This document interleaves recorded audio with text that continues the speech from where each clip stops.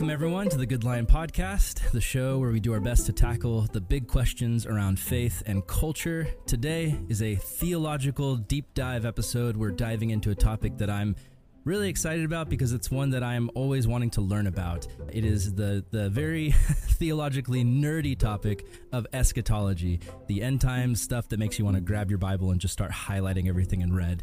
We're going to learn about progressive dispensationalism today and sort of the nuanced differences between that and then the more traditional dispensationalism that many of us Calvary Chapel folk grew up with in the 80s and 90s. We have two really great guests today. First up, we have my co-host for today. He's going to help us lead the interview, Mike Dente, the senior pastor of Calvary Chapel, Paris, France. He's a wonderful friend, and I'm blessed to collaborate with him. He's on my team of writers that I get to manage for CalvaryChapel.com. Very smart guy. He has a master's of theology from, Mike, I'm not even going to try to pronounce that school name as an American. How do you pronounce that? La Faculté Jean Calvin, or John Calvin University, I guess. Well, that makes it easier. Well, welcome welcome to the show, Mike. And then, of course, we have Professor Darrell Bock with us. Darrell, welcome to the show. My pleasure to be with you. Yes, we're very glad to have you here, Darrell. For those of you guys who don't know, Darrell is the Senior Research Professor of New Testament Studies at Dallas Theological Seminary. So he's basically the Yoda of the New Testament over there. He's authored around 40 books. Wow, amazing. And Darrell, you've been a massive blessing to me over the years from a distance. I remember growing up in Calvary and appreciating so much about dispensationalism, but then sort of the newspaper theology stuff and the left behind theology stuff getting grafted in there really could be discouraging at times. And so I remember when I discovered a lecture about progressive dispensationalism from you on YouTube, it just was so encouraging to me. So we're glad you're here. We're going to ask you questions about dispensationalism, about the relationship between Israel, ethnic Israel, the church, political Israel, which is a problem that's often like trying to solve a theological Rubik's Cube. We're going to talk about all kinds of great stuff. So Darrell, thank you for being here. Mike, thank you for being here. Let's jump into it. Thank you, Aaron. Sounds great.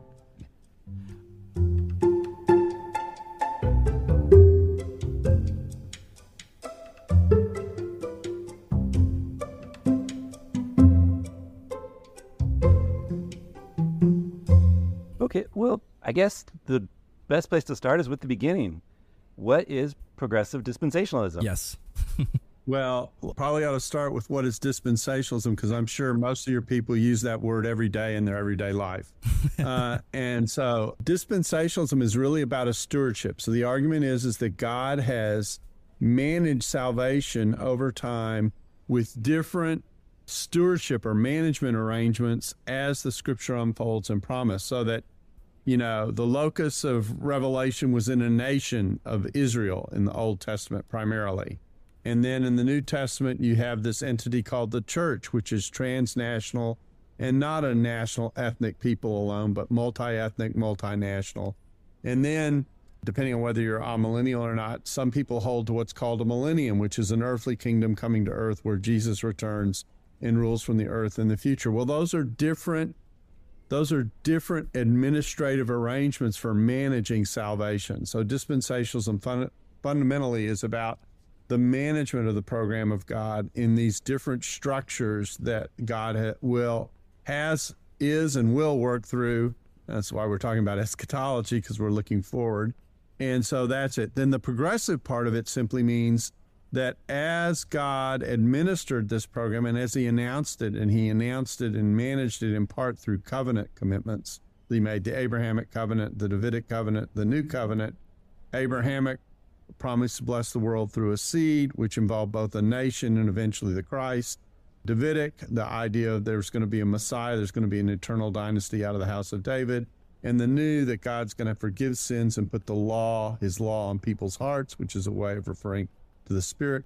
Those three covenants also manage this program. And as you move across the different eras that are represented, or the different dispensations, the idea is the gradual fulfillment has progressed as we move from one era to the other, and they connect to one another as that builds, as opposed to the older form of dispensationalism, which tended to suggest that each era was kind of its own thing and in its own box. and were kind of separate categories. So we introduced into dispensationalism an element of continuity as the promise moves through its realization that traditionally older dispensationalism lacked. And dispensationalism was known as being primarily a theology of discontinuities between those various periods. And we said, no, there are certain things that represent a connected line as you move through from one dispensation to the other. So progressive is not a political term. That's what I was going to ask. It's not a pejorative term. It's not designed to suggest that someone who isn't progressive isn't progressive. It's just simply a descriptive term about how the program itself unfolds. I have to ask specifically on that because I knew that going into this, but I'm just wondering, how often do you get asked that, like, wait, progressive, so is that some sort of liberal thing, Professor Darrell? What's going on there? Yeah. Well, what's interesting is that when we coined the term back in the late 1980s, the issue of progressive wasn't so prominent as a political term, right. And so we didn't have this alternate suggestion coming along. But lately, it's been a more common kind of question to ask, which just shows you how much our culture has shifted in my lifetime. You know, the older I get, the grayer I get. One of these days I'm checking out. And when I check out, I'll leave progressive to the ones who are behind me. There you go. That's wonderful. I think, so a question I would go to in this is, it sounds to me, just from researching this topic over the last week and your history to it, you were one of the people that helped formulate this progressive dispensationalism, correct? Correct. So it sounds like you are reacting in that formation to some things that you're seeing as being lacking in traditional dispensationalism. It's like this isn't enough. This isn't fleshed out enough. There's nuances we're not hitting, so we need something more. What have been the reactions to your ideas from more traditional dispensationalists? Have they been positive, or have people been like, Darrell, what are you doing, man? Oh, they're so overwhelmingly happy I can hardly stand it. Okay. I'm being very facetious. No. What it was is we were listening to the critiques of the movement and taking those under serious consideration. I think being a good theologian means you're a good listener. And so we were listening to those critiques and weighing what was and fair and what wasn't.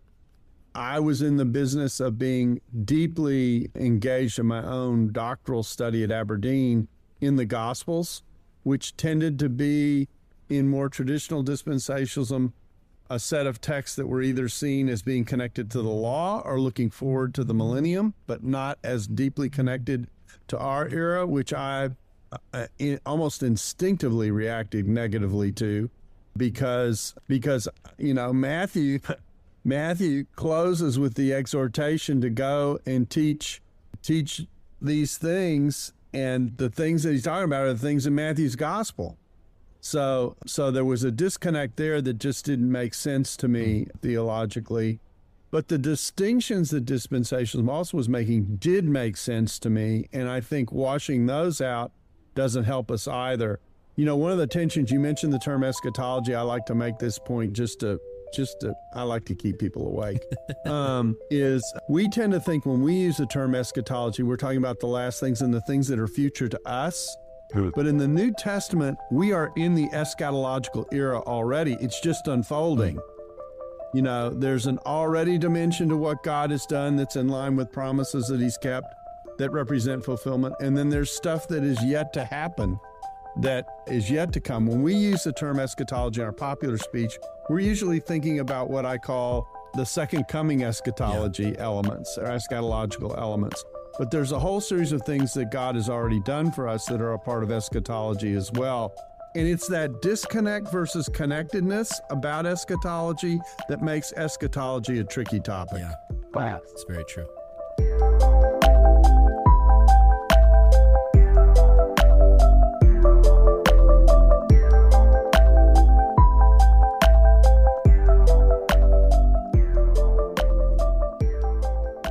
It's funny, the reason for this article is I've been asking a lot of questions about this because coming out of my seminary, which was a covenantal seminary connected with Westminster, we studied something completely different than anything I'd ever learned, kind of growing up in Calvary. So listening to what you said and to things that you've said in other podcasts and other documents, writing and whatnot, I've noticed that you tend to not make, or maybe you don't tend to lean into hard statements like in covenantal theology, everything is locked into or glued into this covenantal system. Like you said with dispensationalism, that you have these separate moments. But it seems to me that you prefer a kind of a mixture of the two. That's true. I mean, in the sense that I think there are elements of covenant theology that make sense and explain what the Bible's doing. I think there are elements of dispensationalism that make sense and explain what the Bible does. And I also think that eschatology has a depth that allows it to have layers. And so it's like, if I can make an analogy, it's like camera angles at a football match, okay? We all love VAR, right? and you're asking a question, did the ball totally go over the line so that I have a goal or not? That kind of thing. And you have certain angles of the camera that will not help you with that question. And you have certain angles of the camera that hopefully will answer that question so you can make a decision. And the Bible is multidimensional. And so covenants is one strand that's walking through the Bible and that's doing certain things, and the dispensations are another element or another layer that are doing certain things. And when we pit these readings against one another, we're losing something from each side. So I often talk about theology. Sometimes I say theologians sometimes create problems for themselves by creating an either or out of a both and. And that's what I think we're sometimes seeing. Now, there are bottom line commitments that each of those traditions have that in some cases I think are true and in some cases need to be questioned. And so that's what we were doing with the progressive work. We were, on the one hand, asking questions about the way discontinuity was handled in certain ways in dispensationalism that cut off the prophets and the Gospels, particularly from the ethical flow that runs through the Bible. And we were uncomfortable with doing that. And then on the other side, there are ways in which covenant theology misses some distinctions and misses some discontinuities that also reflect what the Bible is doing and that need our attention. So the hard part of this is that people usually aren't that, how can I say it? They don't have that kind of alacrity in moving from one layer to the other. And they tend to get locked in on a layer. And we tend to form things in binaries in which we oppose things to one another rather than looking for their relationships. Yeah. And as a result, that makes moving back and forth a little more challenging, which means that everything that we were doing was challenging to everybody. Right. Because we were challenging the traditional dispensationalists on one side on certain things, and we certainly were challenging covenant theologians on the other side with certain things that we were doing. We weren't challenging with the same things. What the dispensationalists didn't like was one thing. What the covenant theologians didn't like was another thing. But we were quite content to be the little tugboat moving between two islands at war and say, oh, look at that little tugboat. We're going to take shots from both sides. But what we thought we were doing was actually weaving together this combination, this both and combination that we needed to pay attention to as we move through Scripture. So could we, with progressive dispensationalism, take some of the things we might like with, I think, one of your old colleagues, Dr. Beale, thinking of his picture of the temple in both creation and in Revelations, and yet at the same time hold to and appreciate some more of the premillennial theology of the coming kingdom where Jesus will reign one day on the earth. Well, here's an example where an either or messes us up, because what we tend to do is we tend to say, well, there's a literal portrait of the kingdom, but that really connotes something more spiritual going on. And we pit those against one another. So I have the material nature of the promise on the one hand, and then I have the spiritual nature of the promise on the other. My contention with someone like Greg Beale isn't to deny some of the things that he's affirming, but to ask what he's leaving out. And what he's leaving out is this material dimension and this material realization that pictures in a concrete way some of the spiritual realities that he wants to talk about and highlight. And so I sit there and I go, yes, the church is conceived as a temple, the temple and the picture of God tabernacling with his people who he made in his image. You know, that's part of the biblical portrait as well. I can embrace those things, but God illustrates it concretely. It's like, if I can use an illustration, it's like the Last Supper, which becomes the Lord's table, in which bread and wine very visually, concretely, and materially represent something else that's going on. And so you have this history commitment that's been made to Israel about a people and a peace, which is for them among the nations, which gets eventually realized in, I think, a millennium leading into the eternal state before we get to the eternal state, which completes commitments God has made to them and which he has not reneged on. And when we take the spiritual at the expense of the material, we take away from the holistic nature of God's salvation, which is designed to penetrate every part. It's like having the idea of a resurrection without having a resurrection body. Okay? You don't do that. So that's why I said earlier that what has been traditionally in theology an either or approach with the two systems kind of colliding against one another, we were arguing, no, this is a both and element, and don't forget what each element is contributing to the overall portrait. That's great.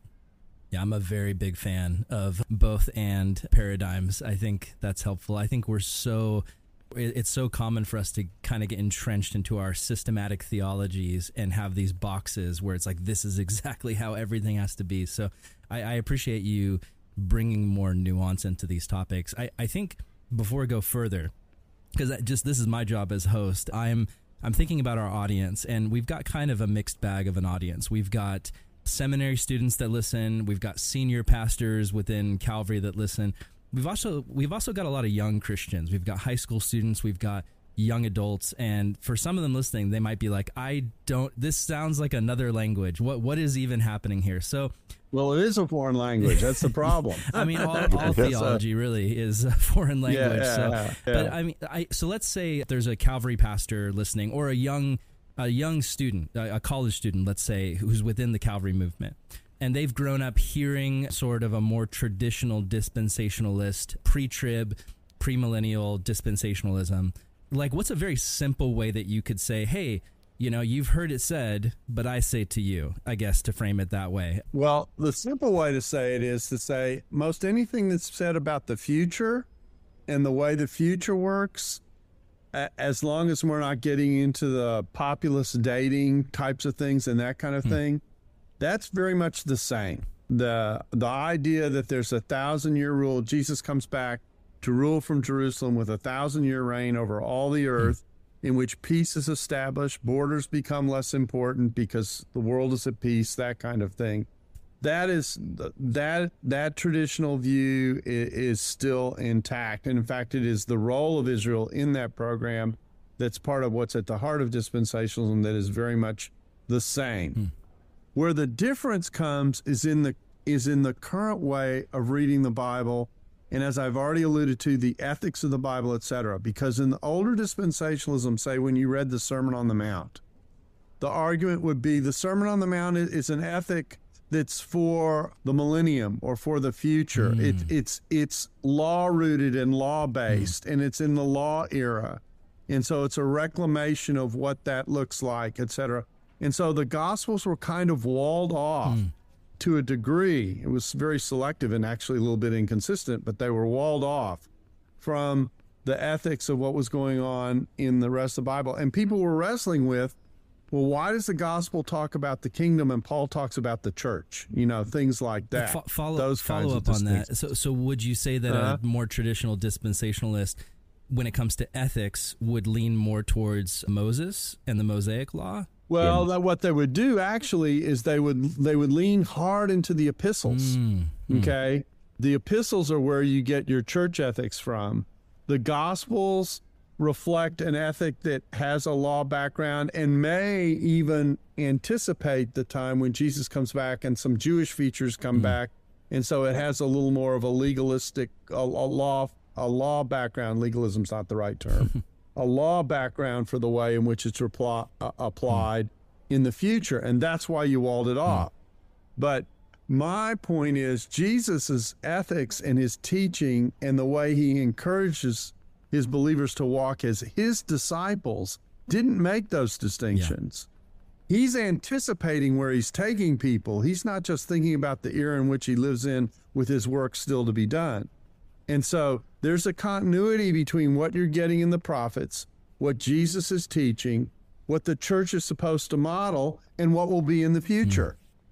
And so that's the continuity that we were trying to reclaim. When I came to Dallas to teach, a lot of the teaching was focused on the epistles. All our required courses in New Testament were focused on the epistles. That's still true today.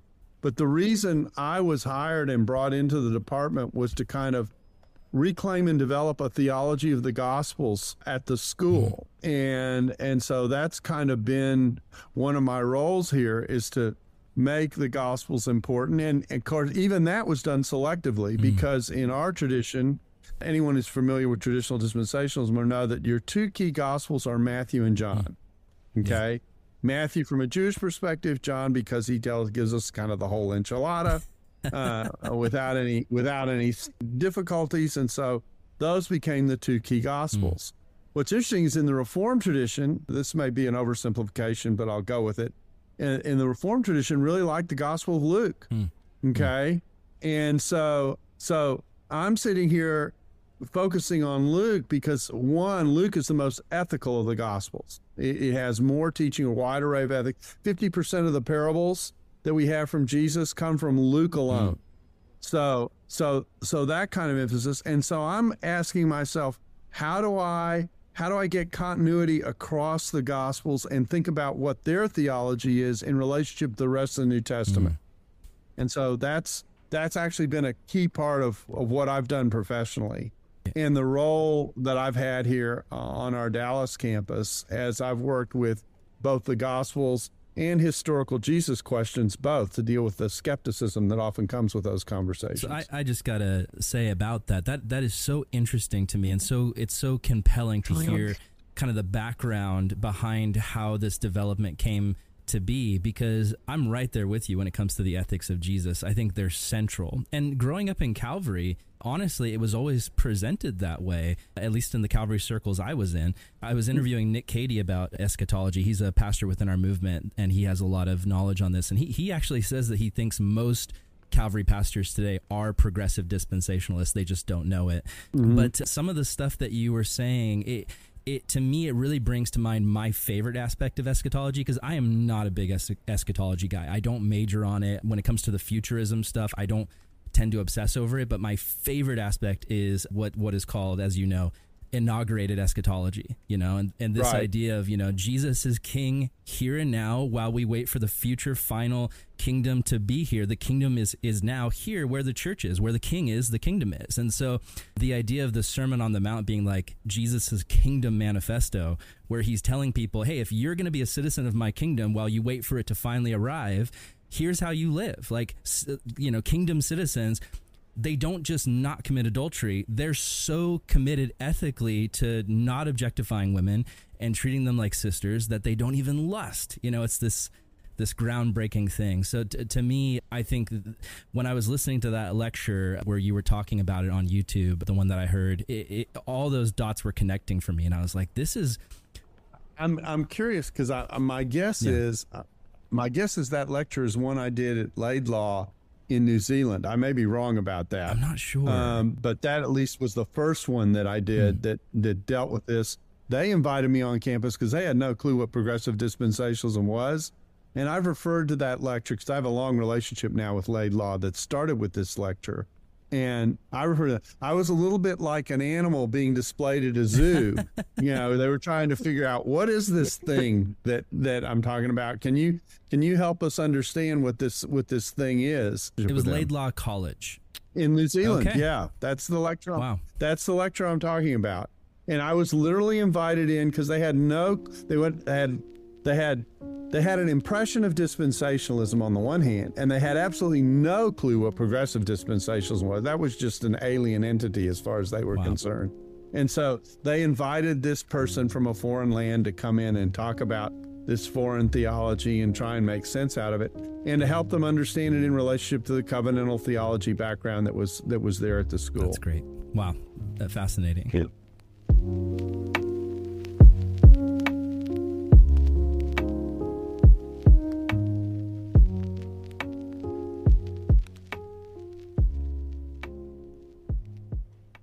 We've heard taught in even in Calvary circles and other circles, this idea that there are some things that are particularly for Israel, and then other things that are for the church. And depending on the speaker or the moment, we have this idea that there is two people of God, even to the point where I've heard it preached that the Gentile church will at some point even be completely subservient to Israel and the whole plan of God. And so I guess one of the things that I've often struggled with, honestly, how do you read it? Do you read it as one people of God or two people of God? Sorry about the grammar on that question. There's one people of God who have been reconciled to one another, and because of that reconciliation, there's also distinctions within the people of God. And so, again, I can form this as an either or. Is there one person, people of God, or two people of God? Or I can form it as a both and. But here the both and is there's one people of God, but to make clear that this is a reconciled community and relationship, we never forget who we were and who we are. Yeah. And so it's Jew and Gentile in the one new man, if I can say it that way.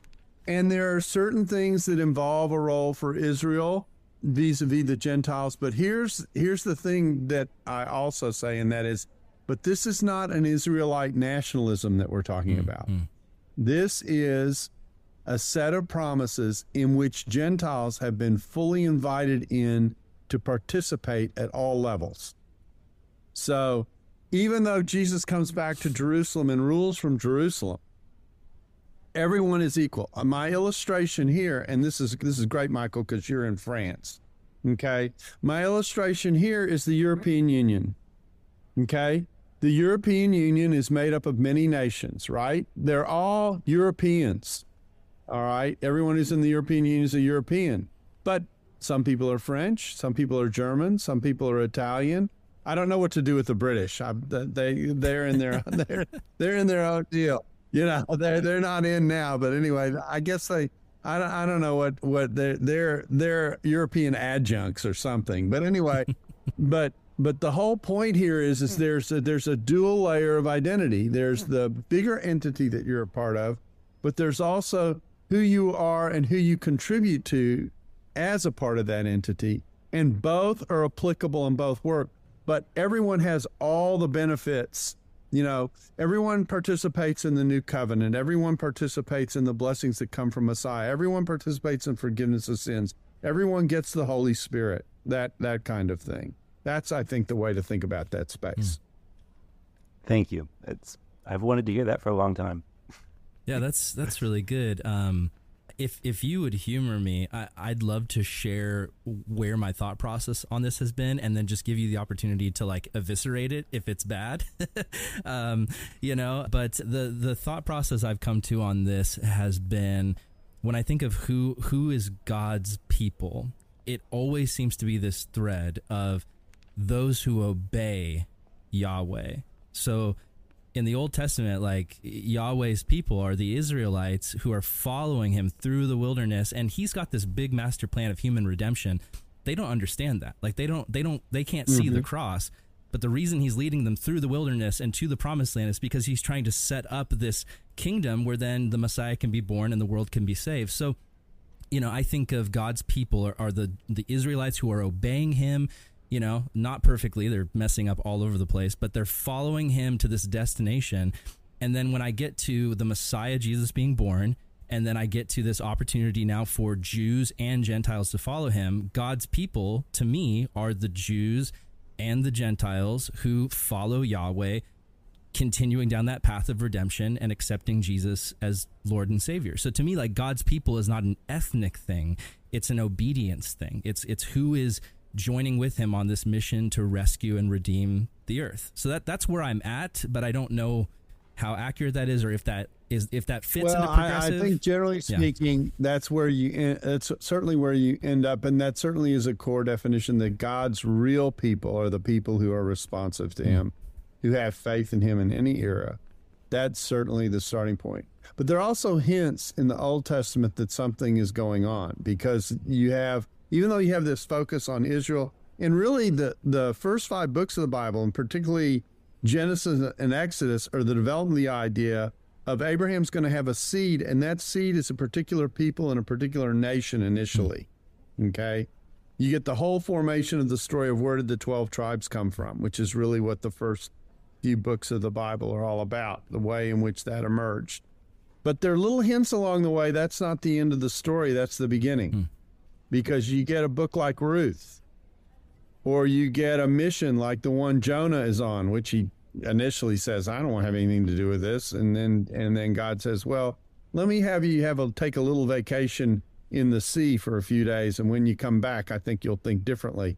And so you've got that kind of little indications along the way that the thing's going to go bigger. You get Isaiah creating this vision of a highway that's going to run from Egypt through Israel to Assyria.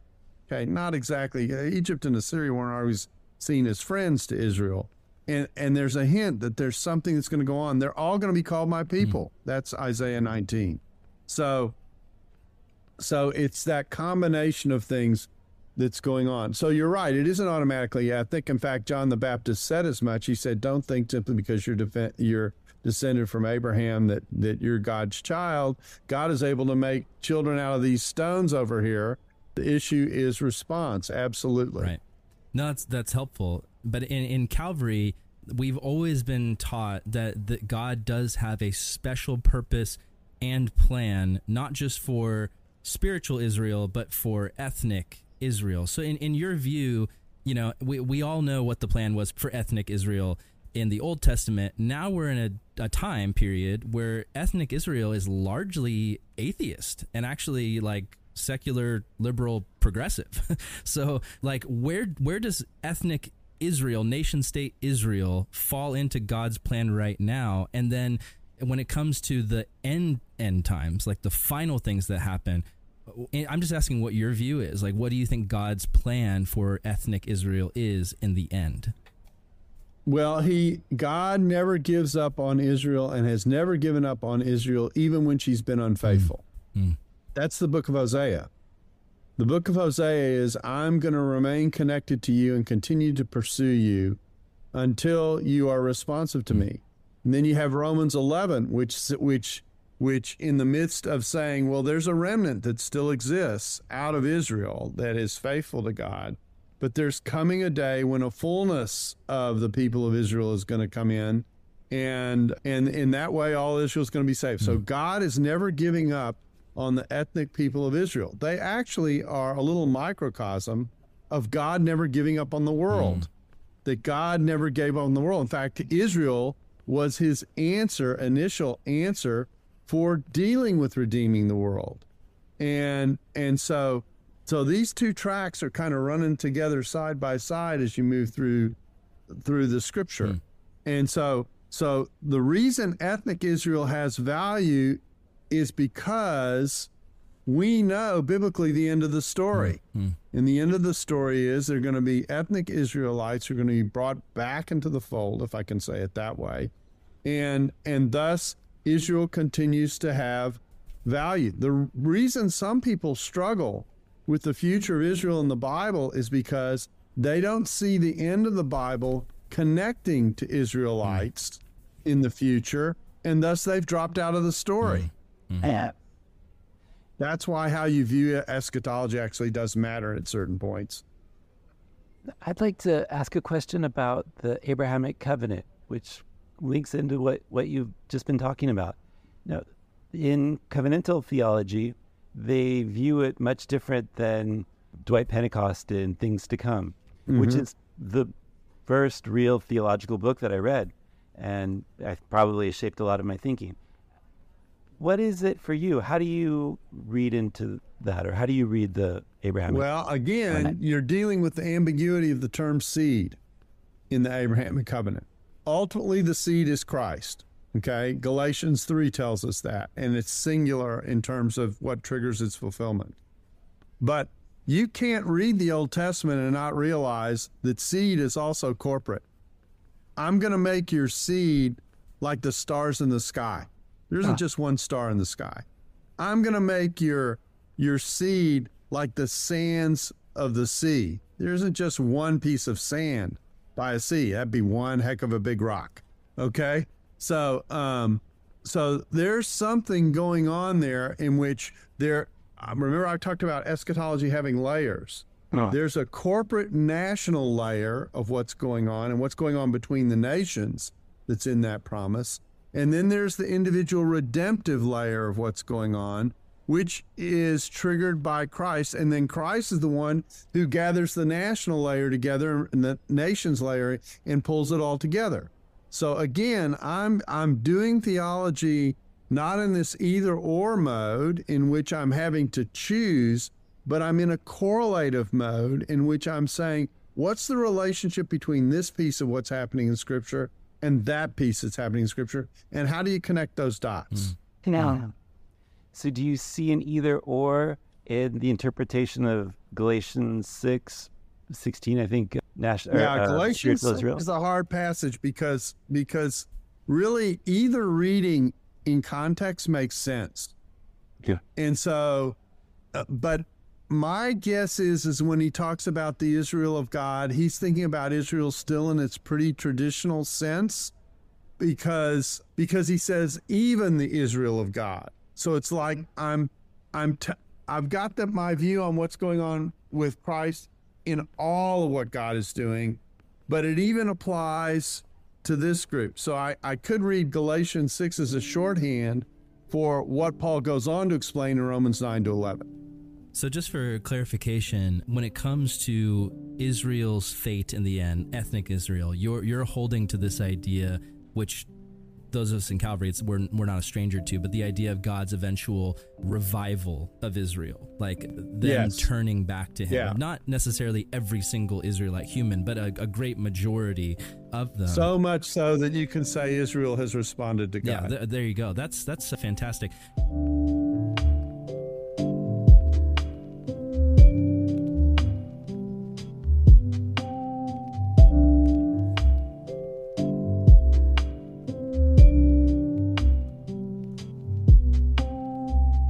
Here's kind of a more nuanced question. There's kind of two different branches of the Calvary family. Here in CGN, that's one branch. We kind of have this environment where everybody's not necessarily pre-trib. Everybody's premillennial, but some people are pre-trib and some people aren't. So what would that revival of Israel look like in the pre-trib version and then a non-pre-trib version? Not very different, I don't think. Because in the end, the issue is how are people responding to what's going on in the tribulation period?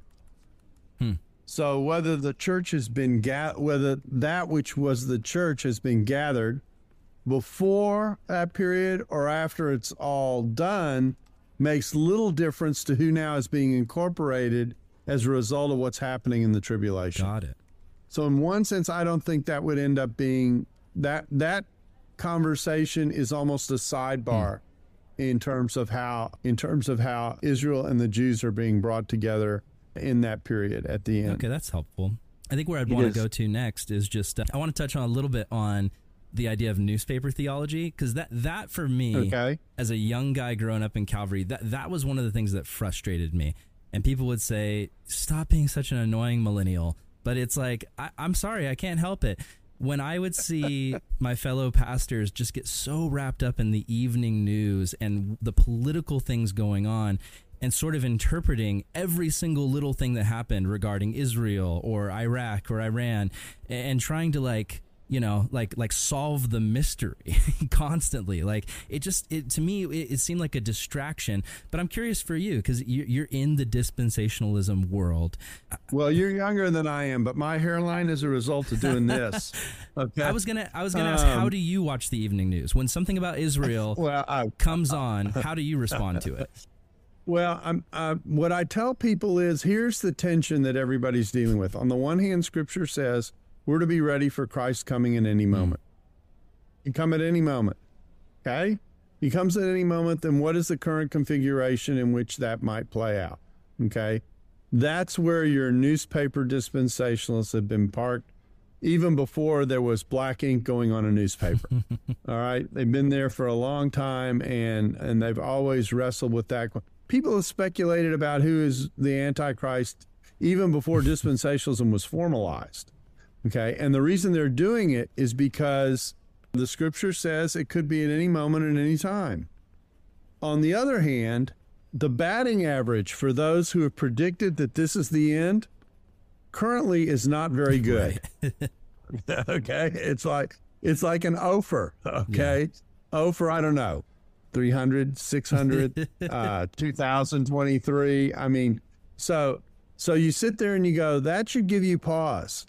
That should produce a pretty healthy dose of humility about whether you're going to be able to figure it out or not. Yeah. So most of these things get seen, if I can say it this way, after the fact and not before they happen. Yeah. And so for me, I've also always been a little bit uncomfortable. And then here's the backside of that. The backside of that is what we're going through a little bit now, which is there have been so many predictions with so much certainty expressed about this is it and this is what it's going to look like, that when the configuration changed and then the story and the explanation changed, you get to the point of going, well, now what do I believe? And is this all just totally off the wall? And so, I remember when the common market and the European Union, Europe's always in this story, was 10 nations, okay? And that was connected to certain tax. And then the European Union, the European Union's been undergoing church growth apparently, because there's more than 10 nations now. All right. And so, now what do you do? And you watch people try and reconfigure that in terms of how they try and explain it. And it may be that the answer is, maybe that's the wrong way of approaching the question. Maybe looking down to that level of detail and that level of what you might call granularity isn't the way to be reading and thinking about reading these passages. Yeah, no, I would tend to agree. It just seems like a distraction because we only have so much time. Like we have our people on, an hour on a Sunday or an hour on a Wednesday if we're, one of the churches that does a midweek service, and like they are exposed to talk radio and news and podcasts and YouTube videos. Like they're getting so much of the world. So to me, it's like the better usage of that time is teaching them about the way of Jesus and the ethics of Jesus and the kingdom of Jesus. That's just my conviction. But Now, I'll agree with you, but let me problematize it a little bit, because here's the other half of the equation. The other half of the equation is that one of the things that drew attention to dispensationalism was something dispensationalists were saying long before it even seemed feasible that this could happen. And that is that Israel would replant itself in the land. Okay. Yeah. You're talking about before the 1940s, right? Before 1948. Yeah. Okay. Before 1948, back in the 18th and 19th centuries, and people were reading their scripture, there's going to come a time when Israel's going to be in the land and Jerusalem's going to matter, as an Israelite city. Okay. And people were looking at the current configuration of the world and went, how in the world is that going to happen? There's no way. Yeah. So that when Israel ended up in the land in 1948 and became independent, and then, in my lifetime, survived efforts by some Arab countries to overrun them, etc., all right, all of a sudden, that theology must make sense. Yeah. There must be something in it that's true. Now, that's a big granular piece, okay? that is a part of the theology. So we were joking earlier that they were over, but in one sense, on a certain point, they were very right, at least seemingly so. And when you get those elements, that actually fueled interest in dispensationalism for several decades. Oh yeah, I mean, I've always heard that event talked about growing up, and I think that there's that's something that should be celebrated. That's something that's amazing that God did that. Yeah, and so it isn't like, even though they didn't get who the Antichrist was right, they didn't get the time of when Jesus is coming back right, etc. This they seem to have had something that's on target. Yeah, no, you're spot on. I've got one more follow-up question to this, and then Mike, I'm going to pass you the ball because I'm sure you got things that you want to ask. But here's my last question on this. So I want to be sensitive here. I have here in Calvary like many friends who are pastors, who are dear friends of mine, who they love, at least once a year, doing some sort of service that is what's called a prophecy update, where it's like, let's analyze everything going on in the news and let's talk about how it fits into prophetic scripture and Revelation and other things. And so I don't want to diss that, because I've got friends that are not dispensationalists, and they're just like, that is such a joke, man. And I'm like, hold on, like there's good intentions behind this, I think. But I would just ask you, what would you say to pastors listening that do prophecy updates? How would you speak to that in a way that maybe encourages the good intentions, but maybe points out some of the things to be cautious about? Be careful how you frame it. That would be the first thing I would say. Be careful how you frame this. Remember that the prophecy update that was given in 1980 was probably wrong. And here's the tension. Again, I'm back to something I said earlier, but maybe I'll say it more vividly this time. Here's the tension I think everyone is dealing with. On the one hand, as I said, Scripture says Jesus could come at any time. If he comes in the current time, here's the current configuration that could play out, that could represent the realization of what Jesus is about to do, if I can say it that way. But we could be down the road in the year 3000, having a prophecy update in 3023. Okay? My guess is that will look different. Right. And so, because we don't know when he's going to come back. And Jesus says, no one knows the day or the hour except for the Father. Okay, now that's what I call a son's exemption. And so there's a part of me that says, as nice as it is to try and figure out what's going on, etc., that's not my job. That's not my pay grade. I'm supposed to be faithful in the meantime. Now, I am supposed to keep look, and I am supposed to be expectant. Okay, those types of things I'm supposed to have, but I'm nowhere called to figure it out. And so that's the line that I think you have to have when you have these conversations. There has to be a little bit of a caveat here about how to view this. And the trouble is, when you wrap the word prophecy around it, and you wrap the word prophecy around one's interpretation of it, that's not the same thing either, because my reading can be wrong. Yeah, it's good. Mike, I'm passing you the ball. I just have to think about that for a second, because it was really good.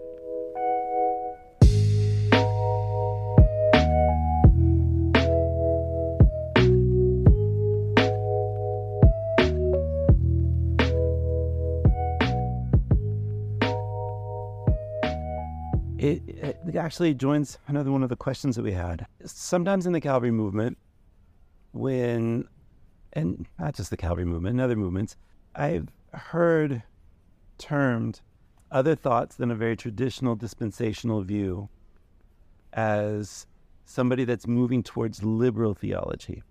Mike, do you mean when somebody moves away from dispensationalism, like towards maybe more of an amillennial view? They can be easy. Exactly. Like I know, for instance, I'm a big fan of the Bible Project, and in my opinion, the way that they do a lot of their stuff, it's like no matter whether you're Calvinist or Calvary or like whatever you are, pretty much everybody, I mean, even Catholics, like everybody can get something from the Bible Project. But I have noticed that Absolutely. They tend to have more of an amil leaning in their eschatology. I don't think they beat people over the head with it.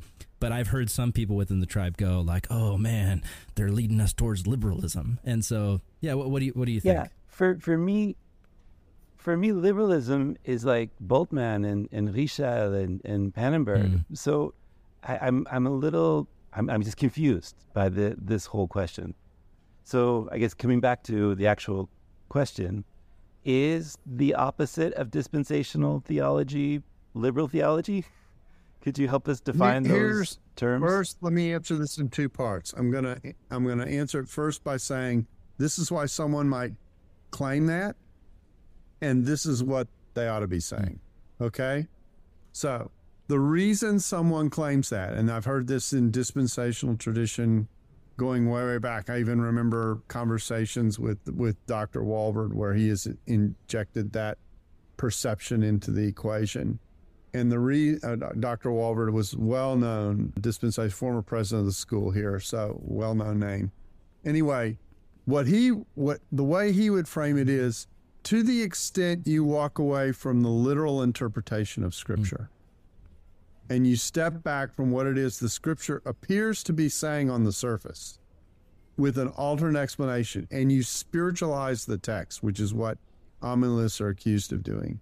That step back from what the Bible really means is liberalism, okay, as they're defining. So that's where I think it's coming from. Well, the way I would say it is that this is a hermeneutical move that's been made within at least some strands of covenantal theology and some strands of amillennialism.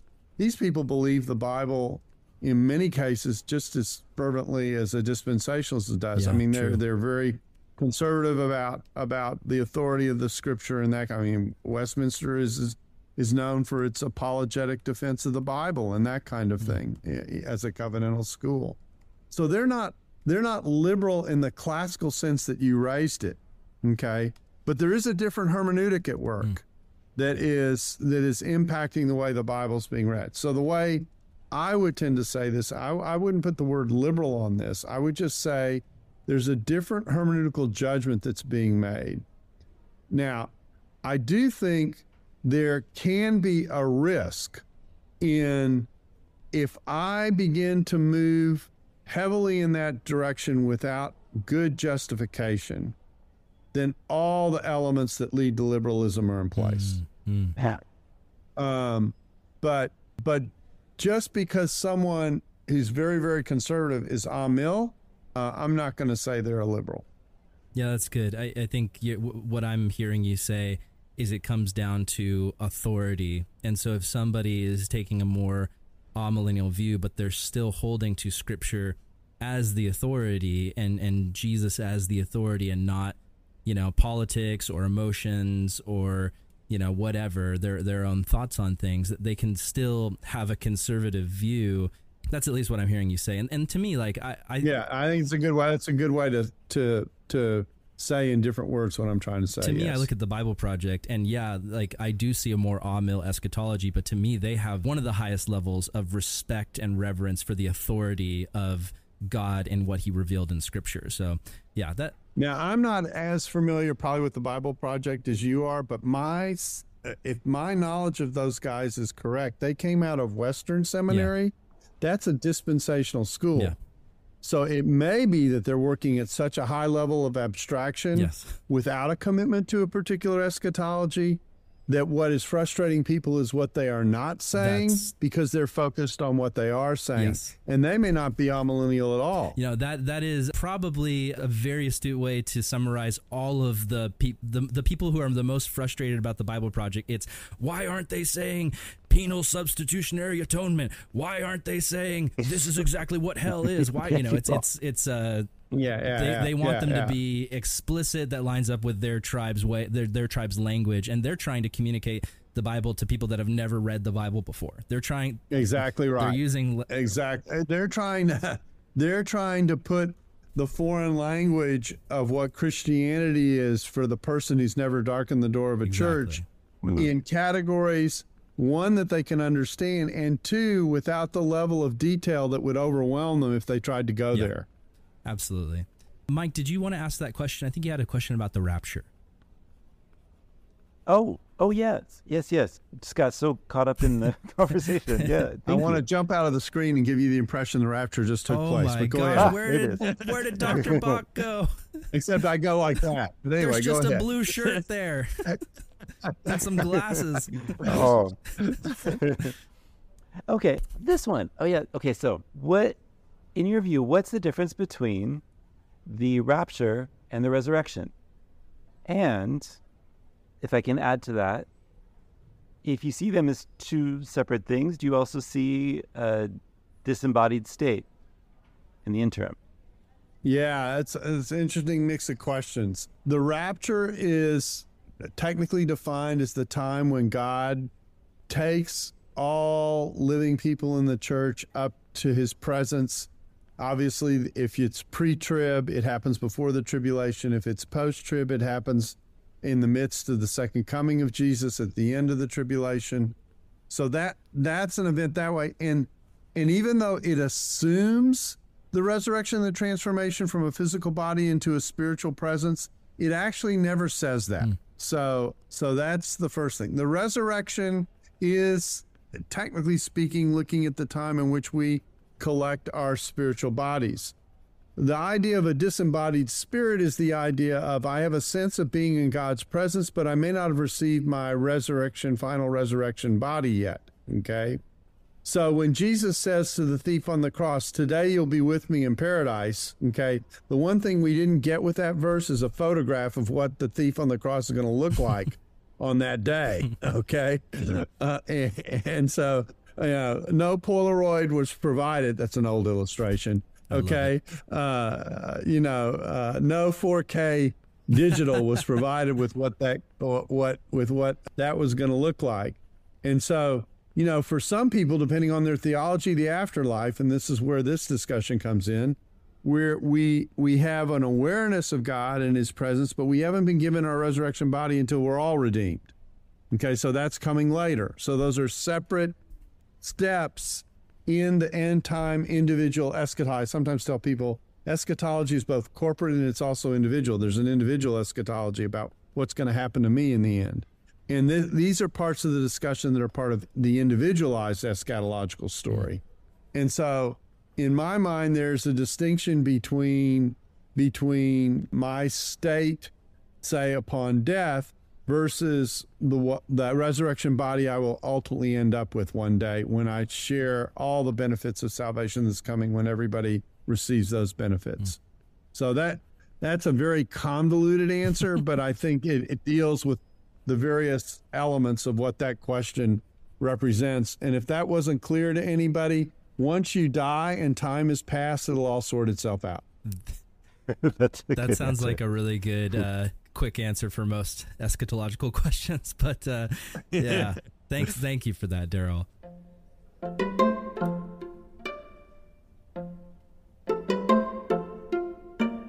Dr. Bock, one of my friends who I think might have been one of your former students, I'm not sure. I know he appreciates you a ton, but he's a pastor down in San Diego, friend and mentor of mine, and he wanted me to ask you if you'd be willing to engage with a piece that Scott McKnight wrote called The Late Great Dispensationalism, How the Evangelical Battle Over the End Times Shaped a Nation. I'll read just a quick quote from it. So this is from Scott McKnight. When most people hear the word dispensationalism, they think of the version published by Hal Lindsey, and I would add represent in the Left Behind books. He goes on to say, the three elements are, first, the work of God on earth with Israel as an earthly reality, and the work of God with a spiritual people of God, the church, who will be raptured. This earthly spiritual division is only discussed among scholastic dispensationalists, and in my reading of dispensationalist books, the best explanation I've ever seen of this earthly spiritual element was in the book by Darrell, Bock, and Craig Blazing called Progressive Dispensationalism. So he gives you a good compliment there. Mm-hmm. And then he says the problem is most people who talk about dispensationalism don't ever talk about this earthly spiritual division. How would you respond to that? Do you think he's on the money there? Yeah, I do think that there's an element of division between the earthly and the spiritual that hasn't been healthy in the movement, and it has allowed a kind of escapism and a lack of engagement with the society around me. And when people complain about, this is one of several books that are coming out, right? There's another one that's just come out called The Rise and Fall of Dispensationalism that runs very much down these lines as well. And dispensationalism has been the boogeyman for evangelicalism for decades. So we're used to the space. And some of the criticism is true. Some of it we've already discussed with the idea of, predicting the future and that kind of thing. The second is the tendency, the argument is it creates a theology that is unengaged, doesn't care about issues of justice and what goes on in the world, etc., that kind of division. To which my reply is, you're going to get a kick out of this. My reply is, I would not have the current job I have at Dallas Seminary if that were true. Because I'm not only senior research professor of New Testament studies, I am executive director for cultural engagement at the Howard G. Hendricks Center for Christian Leadership. I host a podcast called The Table, which is Welcome to the Table. We discuss issues of God and culture, which is a nice way of saying we discuss anything and everything.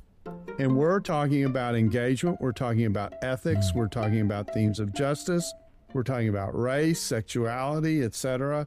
And we're not doing it from a standpoint that simply says, well, the world's going to hell in a handbasket, so I'll just wait until Jesus returns. No, we're thinking about how the church is supposed to function in the world and be a witness for Christ missionally in the midst of that reality of living in the midst of a fallen world. So to the extent that critique of dispensationalism ignores those realities, it is an imbalanced critique of dispensationalism. Now, to the extent that some of what he's talking about in the popular literature that has formed a certain ethos for a lot of dispensational communities, that element of the critique is fair, or at least has the potential to be fair. But most people that I know who are dispensationalism drove much of the global mission movement for decades. And so it's a selective reading of the tradition is the point that I'm making. And it's also a very lopsided reading of the tradition and its effect on dispensation. If you pull dispensationalists out of the evangelical movement and ask what its history would be like in the last 100 years without that, it would be a completely different history.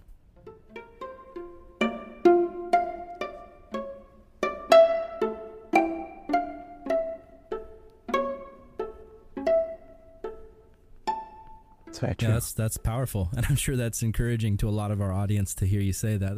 That's really good. I'd love to push it further and kind of acknowledge, when McKnight read his piece, I read through it and I was making notes. He discusses Hal Lindsey's the late great planet Earth and its popularity and the impact that it had on dispensationalism and its popularity among Christians. And so I can speak to, just as someone who grew up in a dispensationalist environment, and I'll just say this beforehand, when you're a young Christian and you grow up at a church, you don't care about theology. Most young Christians don't care, and so you're just picking up your views from random adults and radio broadcasts and things that you listen. You just want to date a dispensationalist. No, just kidding. But I know as a young Christian, probably up until the point I was 17 years old, these are some of the views that I just picked up from being in that environment. One was, no one should care about creation or the environment because it's all going to burn. Modern day political Israel has Yahweh's seal of approval, and they can do no wrong, and any military action taken by them is sanctioned by the Lord. So if they go and bomb somebody, we don't have to think too hard about it because it's just, they're Israel, so they're fine. The world is going to hell in a handbasket and is getting worse and worse with no redemptive value. The church is designed to isolate and protect us from the culture rather than build us up and send us out as missionaries. Anyone that conservatives don't like could be the Antichrist. Caring about other countries is evil and globalism, and we should constantly obsess over the news because it all holds secret keys to unlock the meaning of Revelation prophecy. So can you engage with that a bit? I'm not alone. I talk to my peers who grew up in the same environment, and we all kind of picked this up.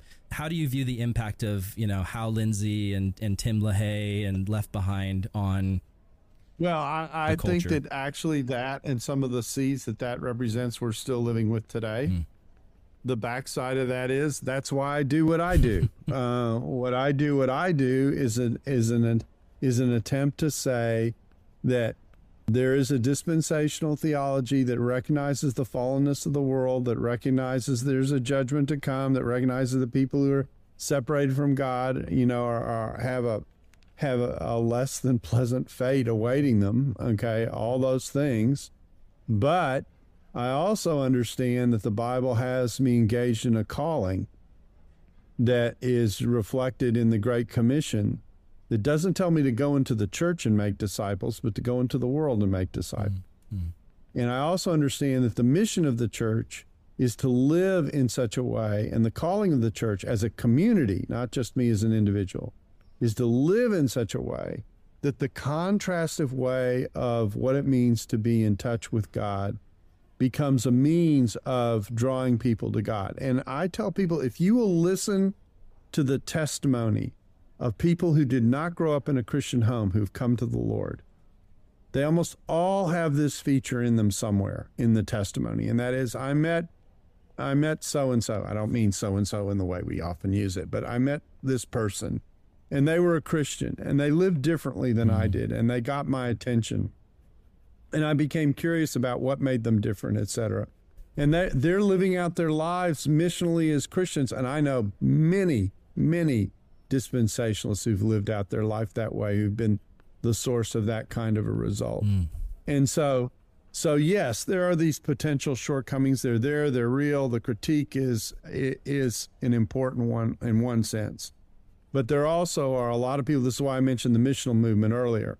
The problem with dispensationalism, if I can say it this way, at least in some cases, has been we've been quite good at global missions, but we've been less concerned about how to minister to our neighbor. And we need to be able to do both. If we showed the same kind of effort and compassion that many dispensationalists put into global missions in terms of actually serving and ministering to our communities, the church and our society would be better off. Wow. That's powerful. I wondered too about the accusation sometimes of fear-mongering on the part of dispensationalists. Would you react to that? Well, I think it depends on, we got to define the fear-mongering and what we're talking about. On the one hand, if we're talking about a fear-mongering that says to the world, you're accountable to God and there's going to be a judgment coming one day, that you're going to be responsible for your choices, etc., that's not fear-mongering, that's telling the truth. That's the Bible. Okay? Okay. Right. So that's one thing. But if fear-mongering is I have to fear the world and what's going on around me, and so I've got to seize for as much control as there's a passage that I urge people to please believe, and it's 1 John 4:4. Greater is he who is in us than he who's in the world. Amen. My security comes because I know I'm in the hands of the Creator God. There is no force in the world greater than that relationship. Now, I may be persecuted. I may even in certain parts of the world, in certain situations, be at risk for my life. I may even be a martyr for the faith. All that could happen. But I don't have anything to fear in that, okay? Because we're here for a fleeting short time, is the way the Bible describes it, in comparison to the eternity that we spend in his hands and in his care. Yeah. And so if the fear-mongering comes from that place, and if the fear-mongering doesn't remember that Jesus said to his disciples in the whole second half of his ministry, if you follow down the way of the cross, you're going to have to bear a cross too.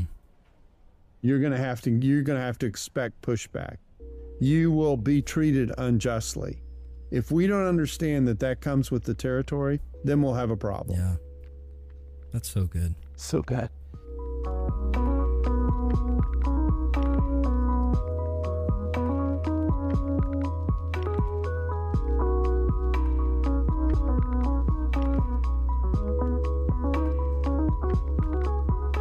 I was thinking about the other side of that too. Sometimes I've heard people talk about judgment and rapture and being taken up, and you almost get a feeling of lack of concern for those left behind, or That's such a good point. almost a callousness which just feels like an ethical problem. It's very much an ethical problem. You know, the idea that the rapture ends up being an escape, and I only see it selfishly, if I can say it that way. Yeah.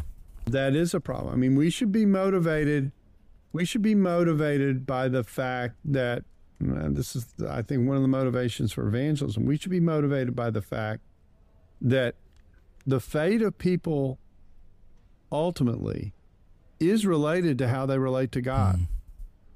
And so we should be driven by an effort to do as much as we can for as many people as we can. Now, fortunately or unfortunately, we think that the best way we do that is to talk about it. I actually think that one of the most effective ways we can do evangelism is to live it, is to live out the faith that we have. I tell people the armor of God in Ephesians 6, when we're talking about the spiritual war and the cultural war, that is the way Bible defines it, is our armor is our lived out faith. Yeah. It's not only what we believe, it's how we live. And so that's how you do it. People often see it. I sometimes joke, I don't know how popular this is in Europe, but there's a Broadway play here called Hamilton. And in it there's a line. There's a song when Aaron Burr is meeting Alexander Hamilton first time. It says, "Talk less, smile more." Okay, to which my variation for the church is, "Talk less, show more." Yeah. And the whole point is we should show by the way we live and by the way we serve the city our care for people and that God cares for people. Jeremiah 29 is the exhortation about serving the city. It's a great passage. It's about Israel in Babylon. And I like to remind people that Babylon wasn't the most Christian culture that ever was on the face of the earth. And God's exhortation to the Israelites while they're living in Babylon is to serve the city. So that's the calling. And that's missional. That's the point. When I care for my neighbor who doesn't agree with me, which is another way of saying when I love my enemy, which is something Jesus taught and said was distinctive, I am doing missional work. Yeah. That's so good. Thank you. That's so helpful. You're tapping into something that I deeply feel. I feel that the escapism is probably the ugliest part of dispensationalism done wrong. When you just think the whole world is going to hell in a handbasket and you got to get away from it. And when you're sitting there and you're watching the news and it's constantly othering everyone and saying, these people, they're savages, they're horrible, look at what they're doing to your culture and your values and your society. It just builds this thing in you where it's like, oh, I got to get out of here. Come back, Jesus. And you view those people out there as the ones that are going to face the judgment. I remember instead of people to be loved and people that Jesus might want to rescue, you know? I remember years ago, I saw a Facebook post from a pastor, a dispensationalist pastor, that blew my mind. This was a few years ago, but the U.S. government had bombed Syria for some reason. I can't remember, but I think it was Damascus was getting bombed. And he was reporting on it and then saying, this is amazing, this is awesome, that means that this prophecy is happening and it's getting closer. And like all these boomers in the comments were just like, Hosanna, Maranatha, praise the Lord. And I was sitting there thinking, first off, like, we've got Christian missionaries in Damascus. Like, are they okay? Like, there's people that Jesus is trying to reach in Syria. Like, why are we rejoicing that a city got bombed? And so to me, that's just the manifestation of the most ugly aspect of not just. Let me mention two texts, because now you're messing with everything. The first is Acts 4. In Acts 4, Peter and John have just come back from being arrested at the first time. So this is the first persecution, and the church prays. They do not pray to nuke the enemy. Right. Okay. Right. They do not pray that the persecution should go away. They pray for two things. They pray for boldness in proclaiming the word of God, and they pray that God would continue to show himself through their work. Yeah. Okay? Which ended up being miracles, but then we missed something about the passage, because the whole point of the miracles was to show God cares for people outside the church. Okay? So miracles were really a means of showing their service and their care for people. So that's the first text. Second text is this, and I'm going to read it because it's a famous passage, and then I'm going to comment on it. So this is 1 Peter 3:15 and following. Everyone knows 15, but they don't know what follows it. But set Christ apart as Lord in your hearts, and always be ready to give an answer to anyone who asks about the hope you possess. Yet do it with courtesy and respect, keeping good conscience, as those who slander your good conduct in Christ may be put to shame when they accuse you. For it is better to suffer for doing good, if God wills it, than for doing evil. And then verse 18 tells why we do it. And here's where the curveball is. Because Christ also suffered once for sins, the just for the unjust. And you sit there and you go, all right, we do this because, and we get put in the position of suffering because we model Christ. Okay? When we do that. So that's reason number one. But here's the curveball. Not only does it say the just for the unjust, but then it says this, to bring you to God. So the point here is that we were in the unjust category, and God exercised his justice for us. Yeah. Christ died for us while we were yet sinners. Amen. We're never supposed to forget where we came from as we think about sharing the gospel. That when our back was turned, God took the initiative and tapped us on the shoulder to get our attention. And when we're engaging with someone who disagrees with us, we're doing the same thing. We're replicating that pattern. And we should never forget that we are where we are, not because of who we are, but because of who he is. It's so good. Thank you for that. Yeah, that's very helpful in helping think through some of that.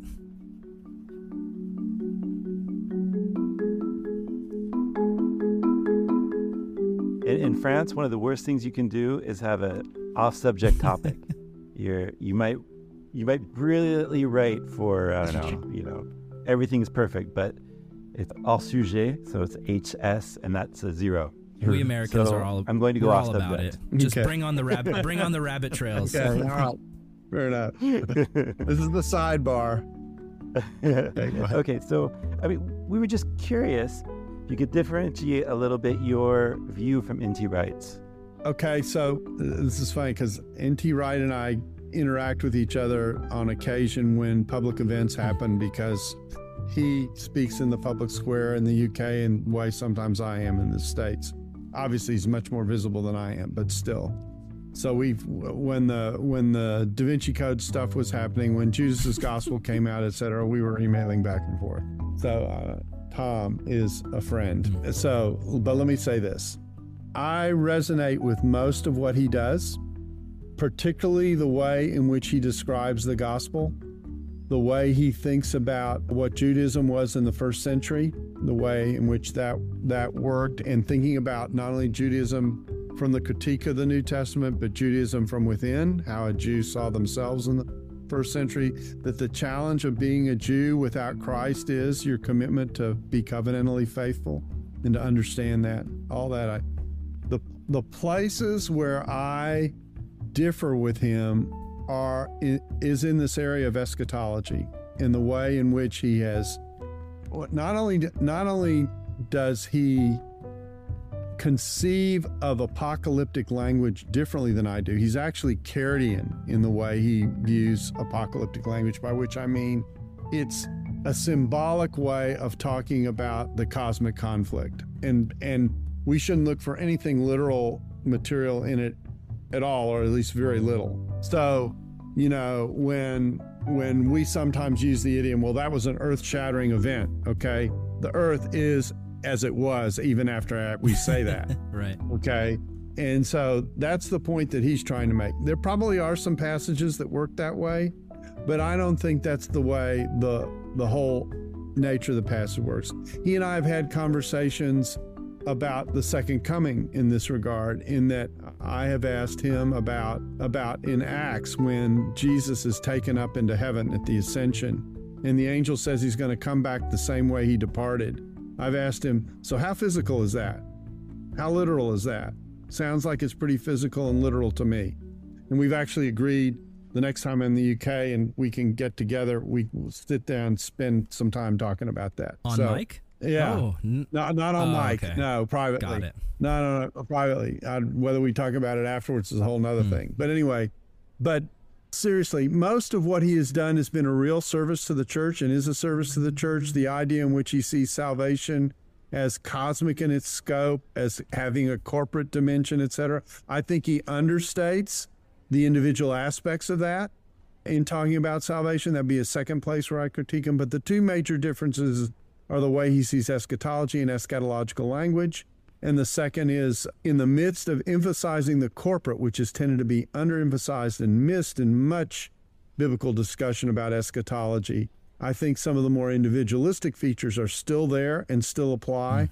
So I would read Luke 15, for example, which he tends to put in a very corporate light, also is applying at an individual level in a way that I don't hear him do, that kind of thing.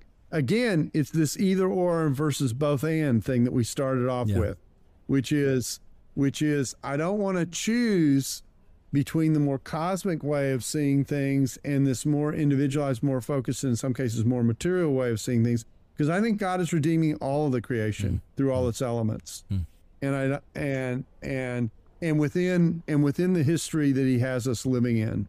And so that would be where the difference was. If he was here and you asked the same question of him that you just asked me, you might get the same answer in reverse.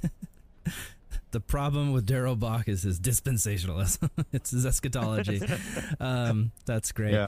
Well, you know, for me, when I read Right years ago as a young youth pastor, I was reading, I think it was the book How God Became King. And for me, I was able to read it through the lens of a dispensationalist and not adopt the more mill perspectives. But like he for me, he was a gateway drug to the inaugurated eschatology stuff. Like he absolutely he sent me, very, very good on that area. Yeah. And what's interesting is that I would say the substantial bulk of evangelicalism across the board, no matter what your eschatological framework is, has recognized the value and the contribution of what inaugurated eschatology means for the church and for theology and for ethics. And so, you're saying as a result of his work? No, I actually think this is the pre-result. This is before his work even came along. What he's done is to show the value of it and the depth of it. But it was there, and it's been a part of, you know, people want to say, well, they either want to blame or bless George Ladd for it. Yeah. Okay. No, it predates that discussion, goes back to the late 19th and early 20th century. To Germans like Weiss, and then there's Eric Sauer, who's a dispensationalist, probably a precursor to us as progressive dispensationalists, who's a Swiss dispensationalist. These are people who recognized that element of what was going on in Scripture. Yeah, that's great. I mean, for me, it was just so helpful, and it really helped me actually hang on to my dispensationalism, because I was struggling with all those things. I mean, at 17 years old, I've got all these like weird negative things I picked up from the cultural pop dispensationalism that, you know, McKnight critiques in that piece. And when I read Right, you know, I didn't throw away my dispensationalism, but I started bringing in this idea of, you know, the kingdom of God, and Jesus is like with dispensationalism in the current state I saw it in, it was like I only saw the kingdom of God as this future place that I go to. And right now I just got to survive until the rapture because the world is bad.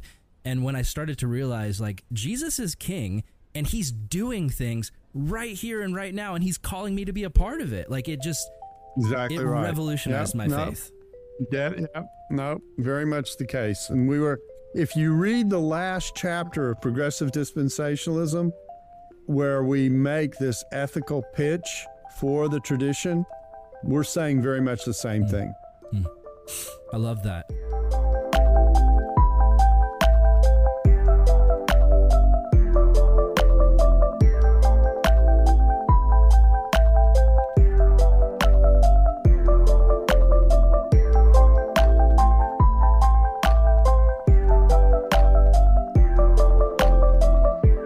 My final question probably for this episode, and then Mike, maybe I'll pass it to you for you to give one more final question, but here's my wrap-up question. For those of us who are committed to a dispensationalist view, and maybe some of you guys listening, maybe you already are realizing like, oh, I am a progressive dispensationalist. I just didn't know it. I didn't have the terminology for it yet.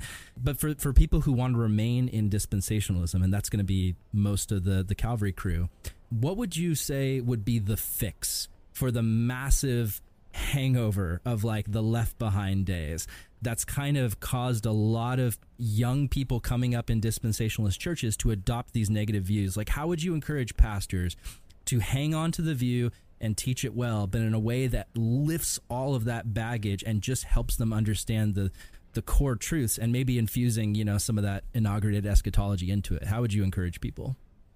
Care about the Great Commission. Recognize that in order to undertake the Great Commission, you've got to engage with people outside the church. Do it, and to make this distinction. Distinguish between trying to understand where someone is coming from and be a good listener for where they are, versus viewing that and the effort it takes to do that as seeing that as agreeing with them. It's not the same thing. So if I'm making an effort to understand someone and where they're coming from so I can build bridges for the gospel and engage them and understand what's driving them, what I'm looking for are values that connect to the gospel. They may turn it and twist it in a certain way, but the value might be there. And if you have a different way of holding on to that value, you can engage in a conversation that can lead to the gospel. So value the Great Commission. The world also is infused with elements of common grace that you need to recognize. So when a disaster happens and people of all faiths and stripes work to rescue people and work with one another, you need to see that as the image of God, how can I say this, kind of flickering through in the way people treat one another, etc. Recognize that. The world being fallen doesn't mean it's as bad as it possibly could be, or that people are always the worst. It simply means things are out of balance. Things are misaligned. So look for the things that build towards alignment and see if you can interact at that basis with people who are on the outside. That's good.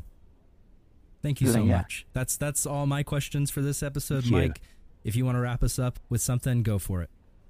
That, I think, makes a perfect conclusion to what we've said. I do have a question that would be more of a PS at the end of the letter. Okay. That, again, would be off subject. Okay. But since I have you here and I don't know when I'm going to get this chance again, I have to ask you if that's okay. And so it's just something that I've been thinking about. And as I've been listening, to the Table podcast as well, and some of you are dealing with cultural. Also the fact, that I'm an American pastor overseas. We have a little bit of a delay from the things that happen in the U.S. from when they come over here, and they eventually do. Even in France, there's an idea of wokeness, which is 100% French, but everybody knows where it comes from. And anyway, so one of the things, and it might be too philosophical, I suppose, for the podcast, but again, it's probably just more for me. We did a whole series on postmodernism on this podcast, so you can't get too philosophical here. Go for it. Okay, cool. All right. Well, okay. Well, then, as I'm looking, as we see some of the things that have come up, and I think that, Jeff Geip in his Isms That Cause Schisms podcast brought out that well about the idea of existentialism philosophy and how it really put the center on me and self-realization and that how it even seeped into the church. And so when he said that, my next thought was, well, yeah, but it also seems that the postmodern condition by François Lyotard was also just another step in this direction where we just begin to question everything.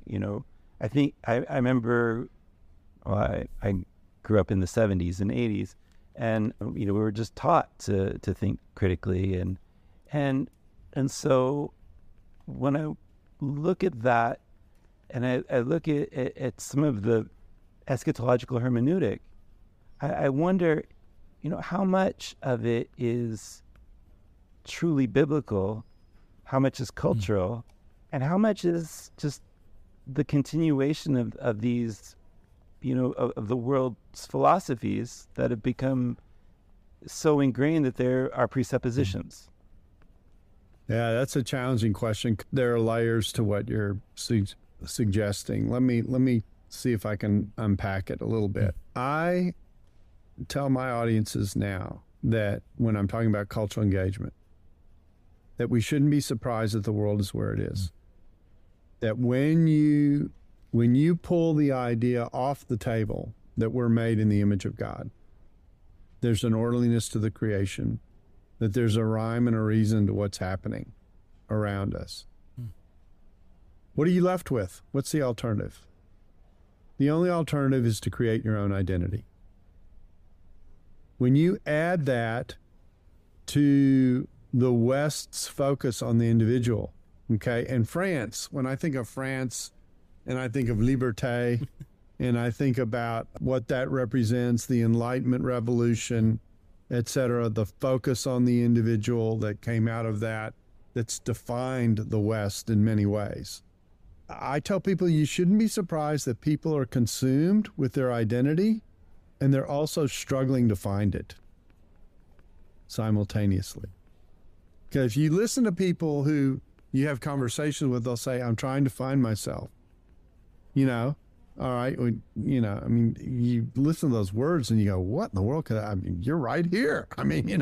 But we all know what that language means. I'm trying to figure out where I fit in the world. That's the natural, and then the landing point is, well, just define yourself.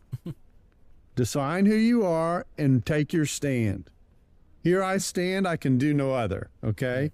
That's the individualized world that we live in. So we shouldn't be surprised that that becomes the alternative, okay? And then what grows out of that is chaos, because it's the world of judges. Everyone does what's right in their own eyes. Everyone defines who they are in their own terms. And it's like 1,000 cars being on a highway with no rules. So, you can't drive that way. You can't get anywhere that way if everybody's just doing their own thing. So that's what I think we're dealing with. And some of that is so absorbed. This is the second point. Some of that is so absorbed that sometimes it's hard to tell when we're doing it. Because it's just so deep in the air that we're breathing. So we have to watch out for it. We've got to have a critical spirit. You got to have discerning. That's why you need community. That's why you need diversity. That's why you need people who see the world differently than you do to engage with, et cetera, because they help you with your blind spots, all that kind of thing. So that was a hodgepodge of an answer, but that's what I think in the end is kind of what you're doing. It's hard to know. Some of it probably has seeped into the church by default. It probably seeps into the church in different ways in different parts of the world because that's a reflection of the cultures that they're each a part of. But it's there, and that's one of the values of the global church, is that it can protect the church against itself in the variety of perspectives that can then come onto the table when you keep a broad engagement with people different than you. People different than you, but people who share the same core commitments that you have. Yeah, that's good. I think as I was listening to Mike's question and then your answer and trying to piece it together, the stuff that comes to my mind, at least in our American context, is a lot of times like we talked about when dispensationalism goes wrong, there can be that self-centered hermeneutic where it's like, you're just like, how does this affect America? Like, the things that are going on in the news, like I'm looking at Revelation, what does this mean for me and my bank account and my economy and my future and my family? And it can be very self-centered. And then the whole postmodern thing is, everyone's got their own truth.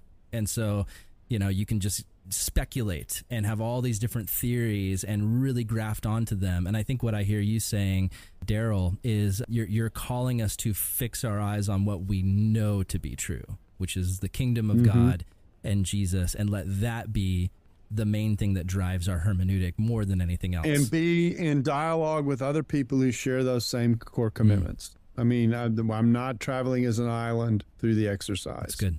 And so that's really important. And to accept the challenge of someone having the same core commitments that I have, but maybe putting the package together a little differently than I do. That's good. That's good.